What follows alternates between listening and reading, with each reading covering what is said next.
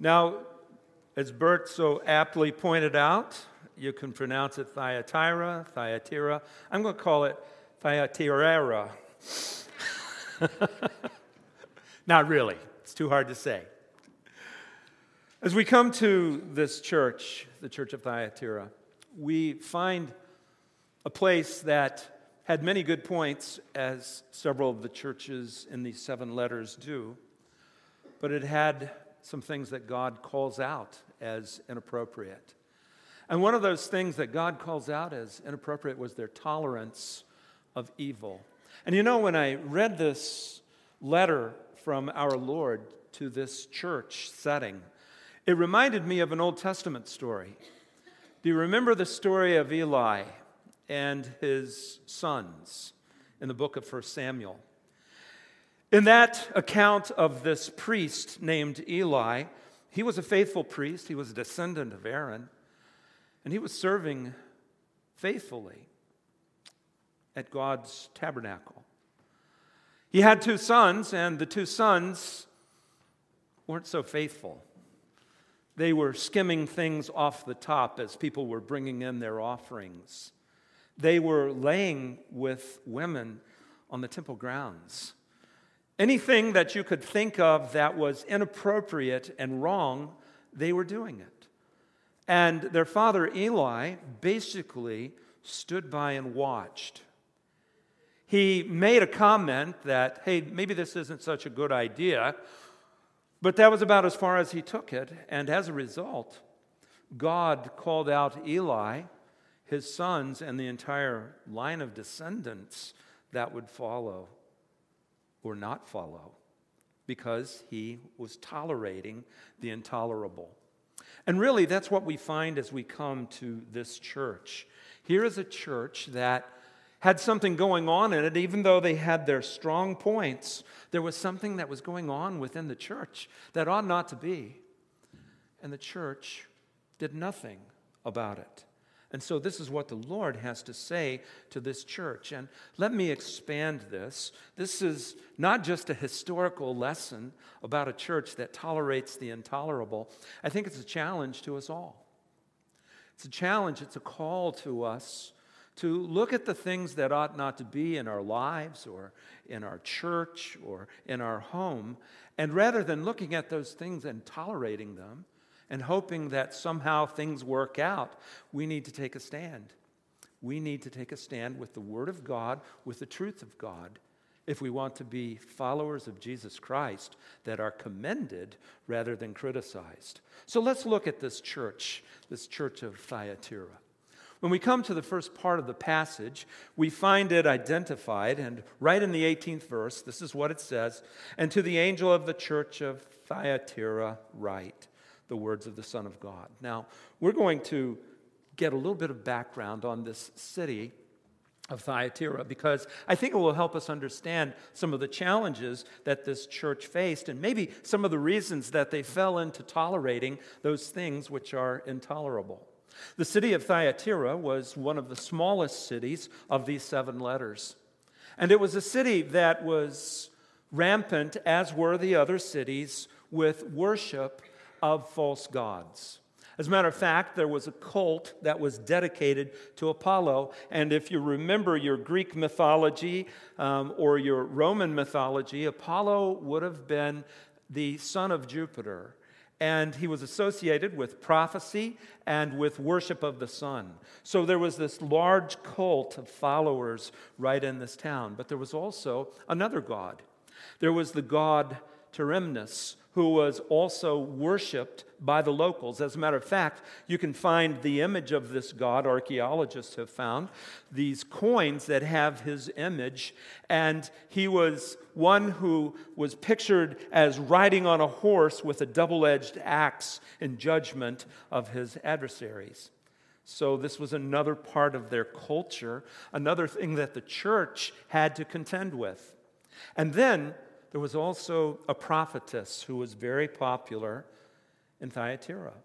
Her name was Sambath, and she was a prophetess that perhaps is identified as the woman Jezebel a little bit later in the text. We'll be looking into her. But she was an oracle. And for those of you who don't know what an oracle is, they basically were like mediums of today or psychics of today. And she would make statements about what the gods were saying, and everyone listened with bated breath to hear what she would have to say. And this was something that the church had to contend with. It was a part of the culture that was ingrained in the thinking of the people. These pagan influences were huge challenges for the people of Thyatira. And they had to deal with it day in and day out as they were sharing about the one true God, the one true Son of God, the Lord Jesus Christ. Here was a culture where it said, yeah, we believe in a Son of God. We believe in Apollo. He's the son of Zeus. And we'd be happy to add your Jesus to our collection of gods if that's what it takes to appease your God. There were challenges that they were facing. And many of those within the church were also associated with some of the practices that were associated in worshiping these gods. For the worship of many of the pagan gods, there was a great deal of sexual immorality tied up in their worship. As a matter of fact, many of the temples in the ancient Near East and in what is now modern-day Turkey, which was part of Greece at that time, many of the worshipers would go to temple prostitutes. And that was a part of their daily life. It was a part of their culture. It was acceptable, if you will. And so this is what this church at Thyatira had to deal with. But then, as with the other letters, the Lord Jesus Christ identifies attributes that pertain to some of the things that he's going to discuss with the church at Thyatira. And that's what we find as we go on in that 18th verse. Bear in mind, John is recording the words of the Lord Jesus Christ directly given to these churches. And what he says to the church is, first of all, he identifies himself as the Son of God. Not a Son of God, like Apollos, but the Son of the God. That's the idea that is being communicated by this. Jesus, the part of the Trinity where there is God the Father, God the Son, God the Holy Spirit, three persons yet one God. And what Jesus is sharing with the church at Thyatira is the words that I share with you have authority. This is truth. This is something that you need to hold to and believe with all of your heart because of who's saying it. Jesus Christ, the Son of God, is giving them these words, and they had better listen to what Jesus has to share. This is the call to this church. But then notice he goes on to identify something else.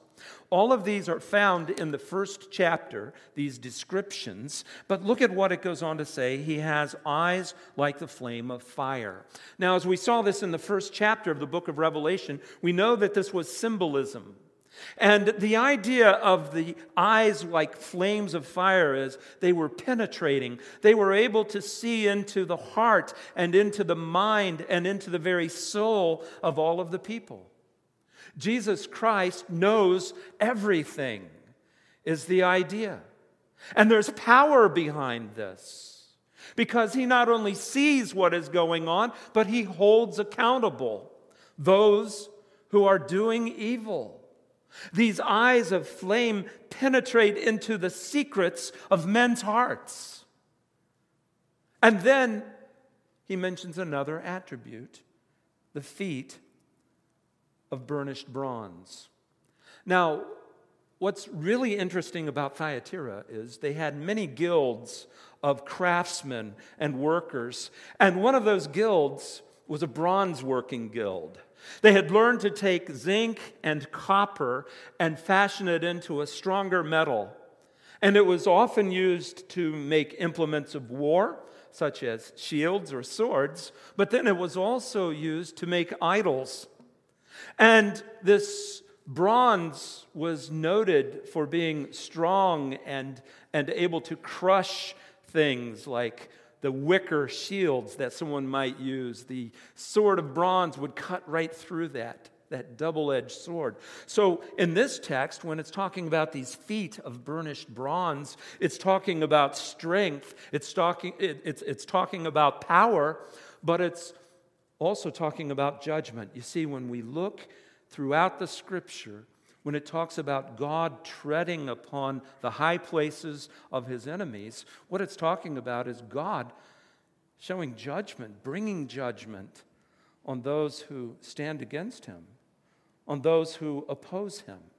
So Jesus identifies himself as God, in that he is the Son of God. He identifies himself as the all-knowing one, the one with the flames of fire that is able to see into the secrets of men's hearts. And then he identifies himself as the one with feet of burnished bronze. He is able to judge those who stand opposed to him, who are against him. This is a warning that God is giving to this church of Thyatira, and he wants them to grasp who it is that is addressing the issues that he will address in just a little while. You know, we've pointed out with the other churches, as Westerners, we like to keep Jesus manageable, comfortable. Put him in a place to where he's picking up the lamb. Put him in a place to where he's always this loving, kind, gentle soul. And that is who Christ is. But there is also the aspect that is brought out in Scripture that he is God. And that sin is an affront to his character and his nature, and he is also just. To have an accurate picture of Jesus Christ, we have to see him as loving and just. Otherwise, we have an incomplete picture. If you view him as only judging, you will never want to approach him. You'll never want to come to him. You'll never see the love and the grace that he extends to you, and you'll stand apart. If you see him as completely always gentle and kind and loving and compassionate, you'll never see that there is a wrath that is a part of God's character and nature that must deal with sin because he is also just. And to have a balanced picture of Jesus, we need to have both. And that's what Jesus is sharing with this church at Thyatira. Now, as we continue in this text, we come to the 19th verse.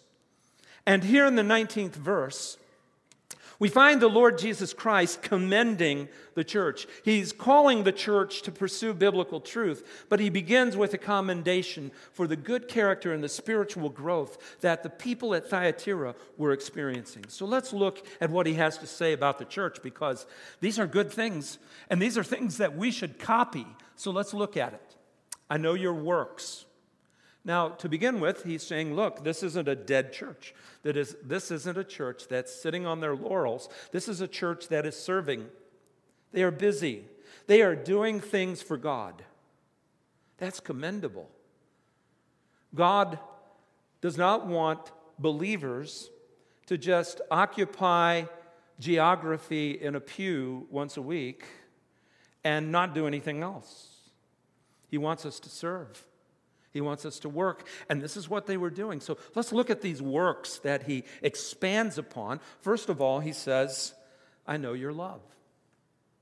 Now, if you remember, one of the earlier churches, the first one we considered, the church at Ephesus, was a church that had lost its first love. God called them to task for not being the loving church that they should have been. That's not the case with Thyatira. In Thyatira, they are held forth as an example for their love. Love, our love for God and our love for one another, these are important attributes to God. In fact, Jesus said to his disciples and to all of us, by this will all people know that you are my disciples if you have love for one another. God wants us to be loving. God wants us to love one another. God wants us to love him. The church at Thyatira was doing this. They were loving God. And it's held forth in the eternal Word of God as one of their attributes. Something else. They had faith. And what is interesting is this relationship between works, love, and faith. As a matter of fact, the text goes on to say in this passage of Scripture, I know your love, your faith, your service, and your patient endurance. All of these kind of blend together in a church that is living the way that it ought to live, and a believer who is living in the way that they ought to believe. Faith is something that believes and trusts God. It's our entrance into salvation, but it is also a major part of our life as we live out the Christian life. We walk by faith. We live in faith. Faith is simply taking God at His word. And one of the passages that we often quote when it comes to salvation is Ephesians 2, 8, and 9, sometimes forgetting the 10th verse. But it's an important part of the flow of thought, that chain of thought that's given to us in this text. So let's look at it. It says this, "For by grace you have been saved through faith, and this is not of your own doing, it is a gift of God, not a result of works, so that no one may boast." So salvation, a relationship with God, comes apart from works as far as entering into that relationship. We don't earn our way into right standing with God. That's what this verse shares. But while we are saved by faith alone, faith is never alone. There is something that accompanies that faith that trusts God and enters into a relationship with Him, and that is serving God. Works. That's why the 10th verse goes on to say, we are His workmanship, created in Christ Jesus for good works, which God prepared beforehand. Look at the last statement, that we should walk in them. A part of every believer's life who has entered into that faith relationship with God should be walking in the works that God has prepared for you. This, the church at Thyatira was doing, and they're commended for it. As a matter of fact, look at the next statement in that 19th verse. The Lord goes on to say, your latter works exceed your first. Man, I hope that God can look at our church and at my life and say to us, the things you're doing now are exceeding the things you did. Our walk with God should be an ever-growing, ever-deepening walk with God. Sometimes I think we settle in for this idea that I will faithfully serve God for a while, but then I will settle into mediocrity. What God wants to see in our lives is a perpetual growth. He wants to look at our lives and say, the things you're doing now exceed the things that you did. This is what was going on with the church at Thyatira. They're commended for it. So here we have this church in a difficult setting, in a place where they were experiencing real growth in their walk with God. We see a church that is commended in ways that all of us would love to be commended, right? So if the letter were to end here, we would go away feeling really good about the church at Thyatira.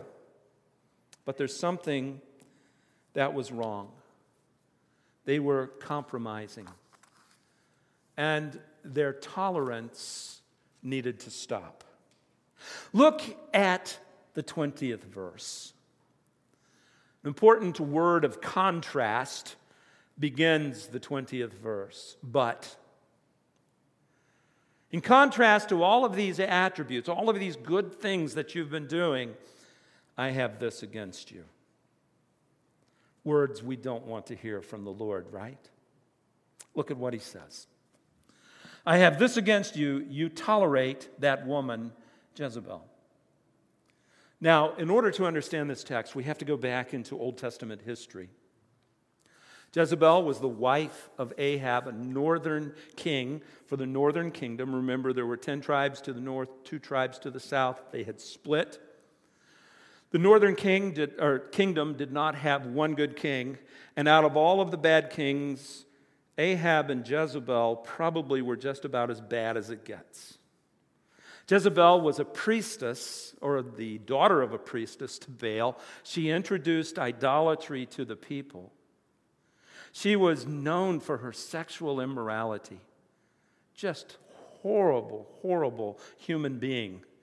She was involved in sexual immorality. She was involved in murder. She was involved in plotting. She was involved in pushing the whole kingdom away from God and towards selfishness. This was Jezebel. Now, here in Revelation, Jezebel hasn't been resurrected. This isn't her come back from the dead. But it's a woman who was fulfilling the same role as the Jezebel of the Old Testament. And what Jesus is saying to the church at Thyatira very simply is this: you have one in your church body who is fulfilling the role of Jezebel in false teaching, in licentious living, doing whatever you want to do, and you stand by and you let it happen.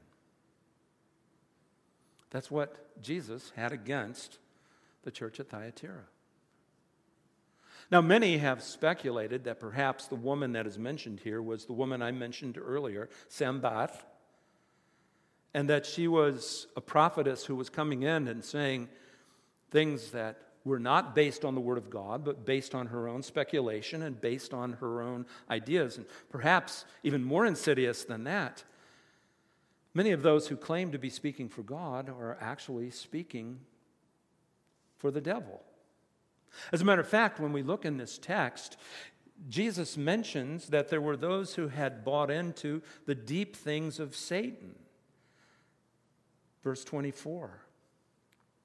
So I would submit to you that probably this person who is compared to Jezebel, whoever she was a person who was leading the church into deep sin. Here she's identified as one who calls herself a prophetess. In other words, she was saying, this is direct communication from God to all of you. Now listen, there will be times where you will hear people make the claim, I just heard a word from God. How do we deal with that? Understand this. If somebody says, I've heard a word from God and it directly contradicts what God's word says, that is not a word from God. God is not changing his mind. He's not saying, oops, I made a mistake. I was too rash in making that rule. That's not the way God operates. You see, the moral compass that God gives us in his word isn't something that's directly associated with a culture, and it changes as the culture changes.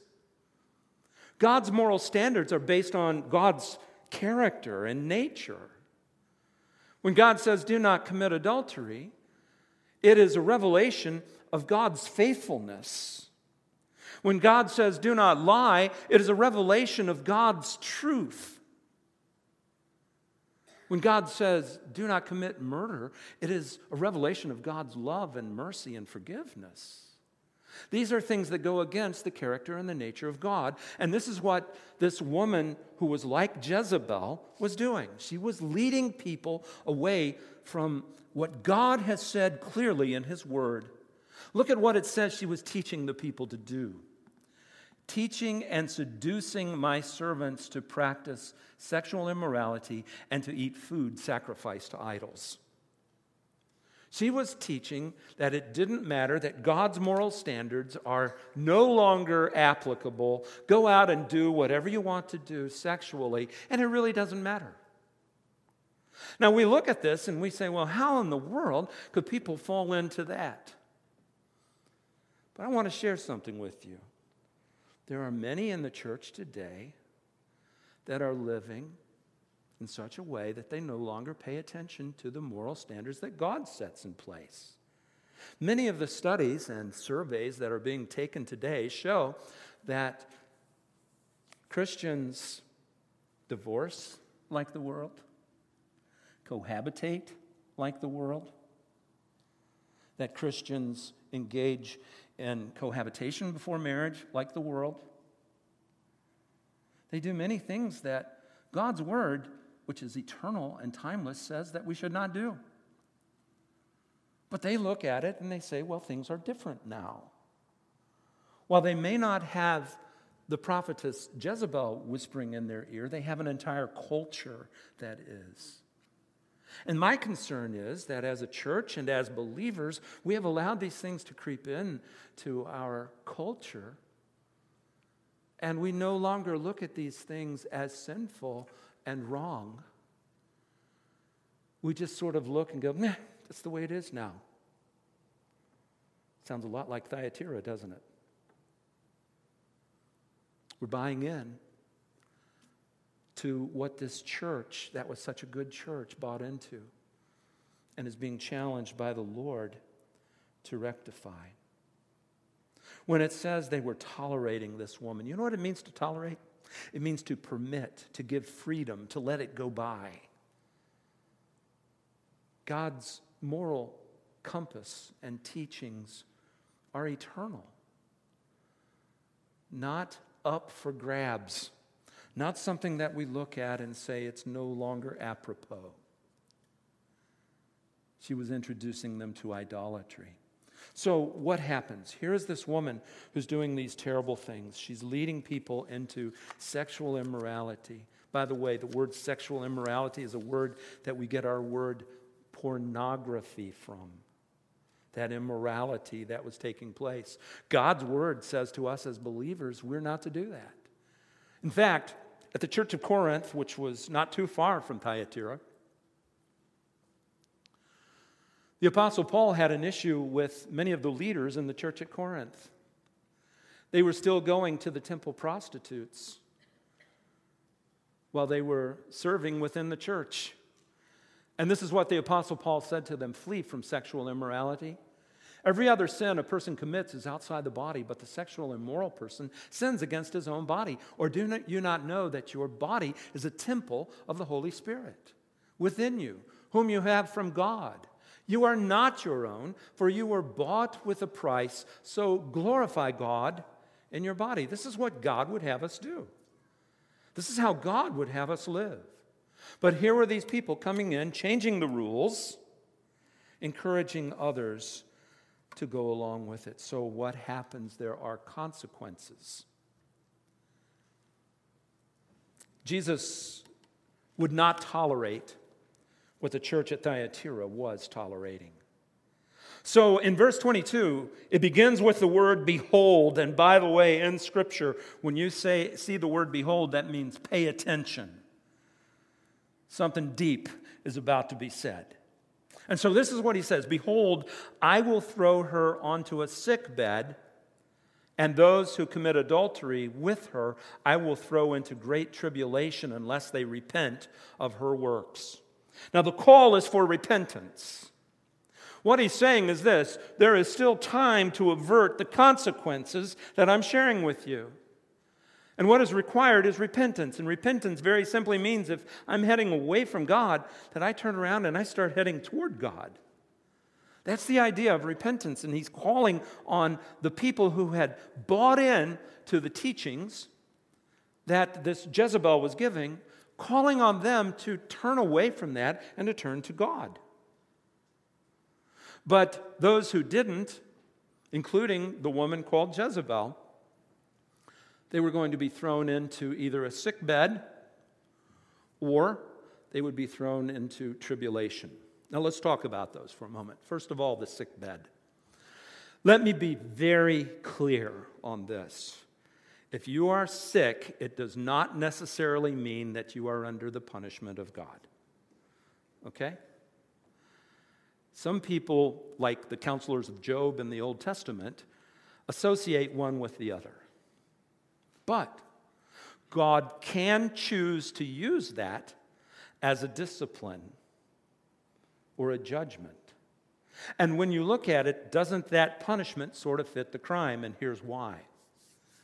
Jezebel was sinning against the marriage bed. So I think it's significant that God says in this text, I will cast you onto a bed of sickness. She was being immoral. Perhaps the sickness that she had was even a sexually transmitted disease because of her immoral lifestyle. This was something that was a consequence of her choices.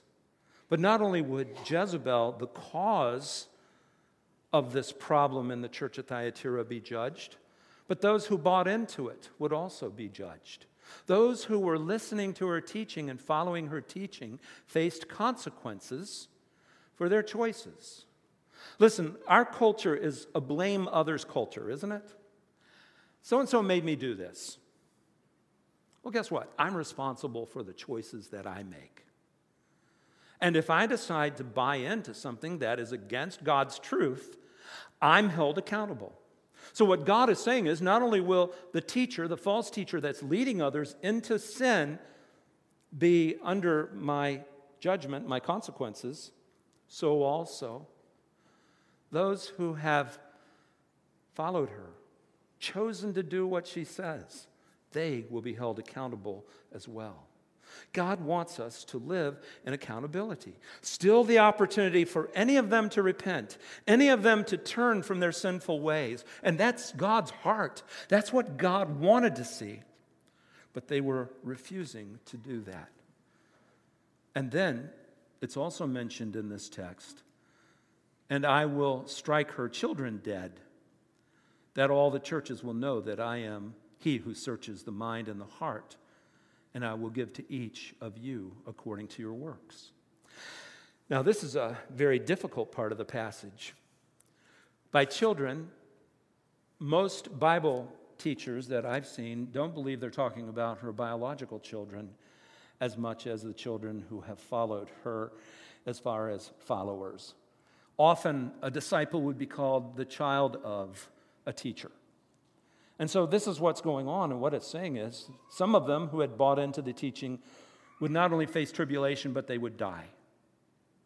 And so God is holding this out as consequences. Now listen, as believers, sometimes when we look at the mercy of God and we're sinning against God, seemingly with impunity, we confuse the mercy and long-suffering of God with God really not caring about our sin.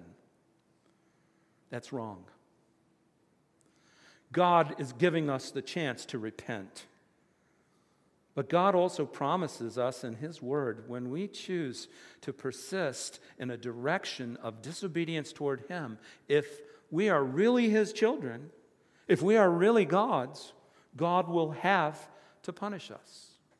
One passage of Scripture that talks about this is from the book of Hebrews, and it says this: "Have you forgotten the exhortation that addresses you as sons? My son, do not regard lightly the discipline of the Lord, nor be weary when reproved by Him.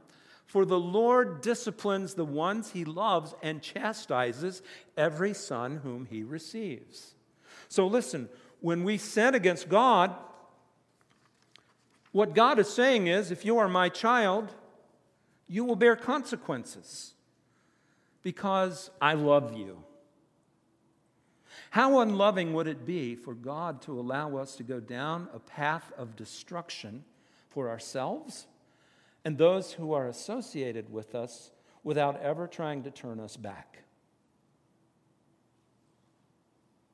We've seen children who have parents who do not discipline them. And as a result, the children lose their way. They have no idea how to function in society or in the world.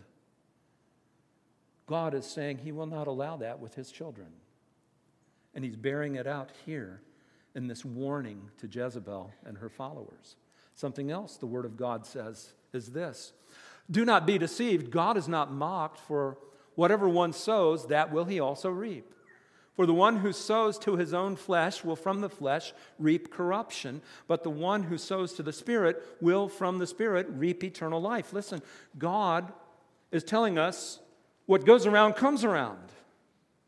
If all I do is live outside of the purpose and the will of God, I'm going to reap that whirlwind of consequences that come as a result of that decision. So this is a warning to all that we should not live in this way. And then as far as the death of these children, while God will discipline us, while God will give us every opportunity to repent, the Scripture speaks of a sin that can even lead to death. Now again, everyone who dies early is not a candidate for this passage of Scripture. But if we refuse to listen to God out of love for us, concern for us, and His testimony, the Scripture says this: if anyone sees his brother committing a sin not leading to death, he shall ask God, and God will give him life. To those who commit sins that do not lead to death, there is a sin that leads to death, and I do not say that one should pray for that. Wow. Now, some of you are probably sitting there thinking, wow, Pastor's a little intense this morning, isn't he? Just preaching the word. And we need to have a balance in the way that we look at these things. And while it's perhaps uncomfortable and politically incorrect to discuss these things, they are in the eternal Word of God. And as a pastor, I would be doing a disservice to the Word of God and to you, the church body that I love deeply, if I didn't bring them out. Last part of this passage.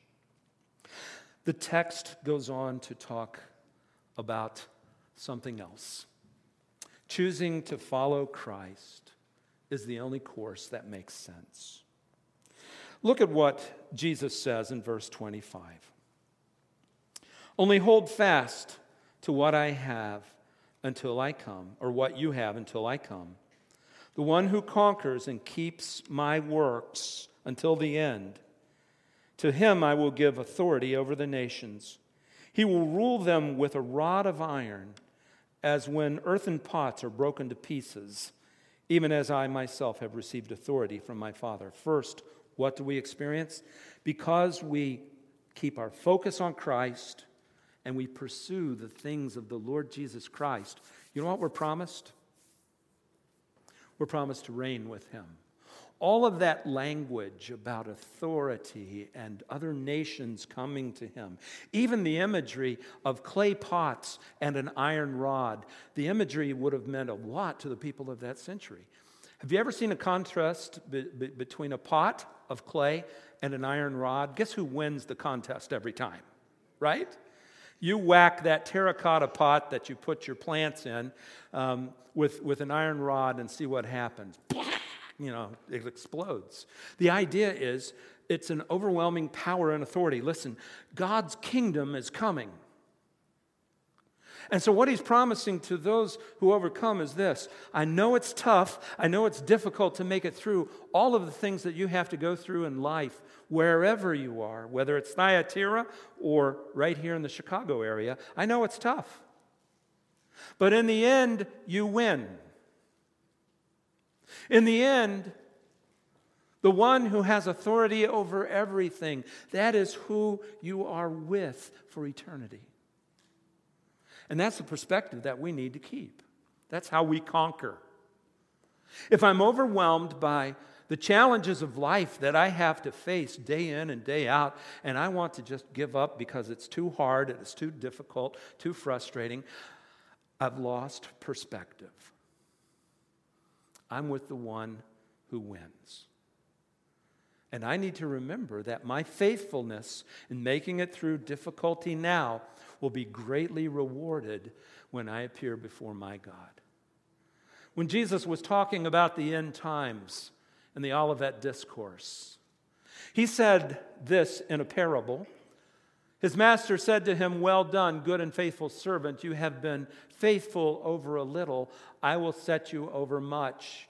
Enjoy or enter into the joy of your master." This is what we have to look forward to, folks. This is what God is reminding us of in this passage. We look forward to victory.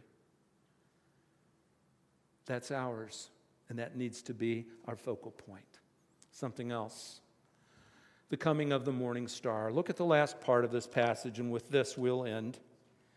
And I will give him the morning star.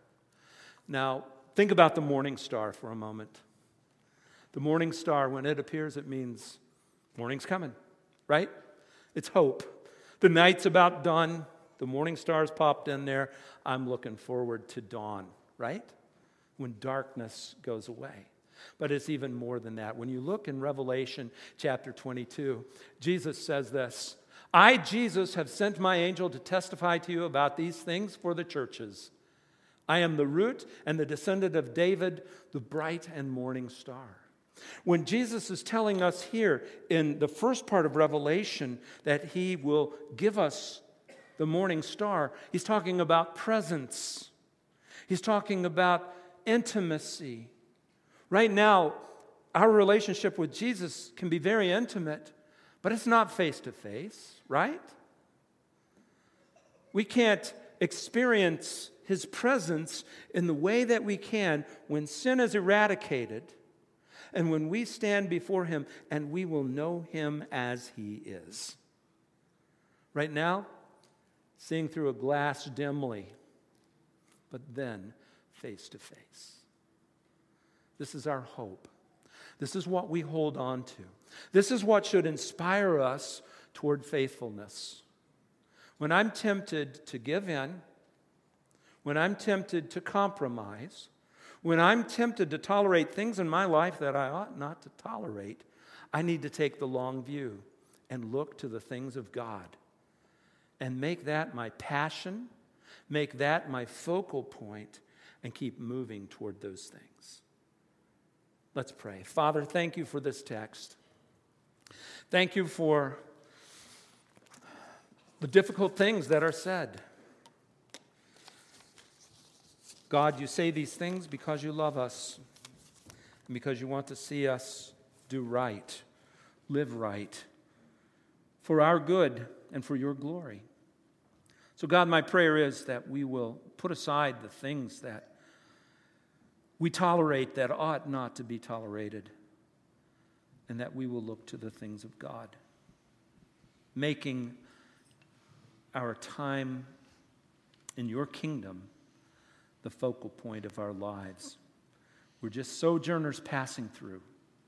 Our real home is with you, and how we thank you for that. In Jesus' name, amen.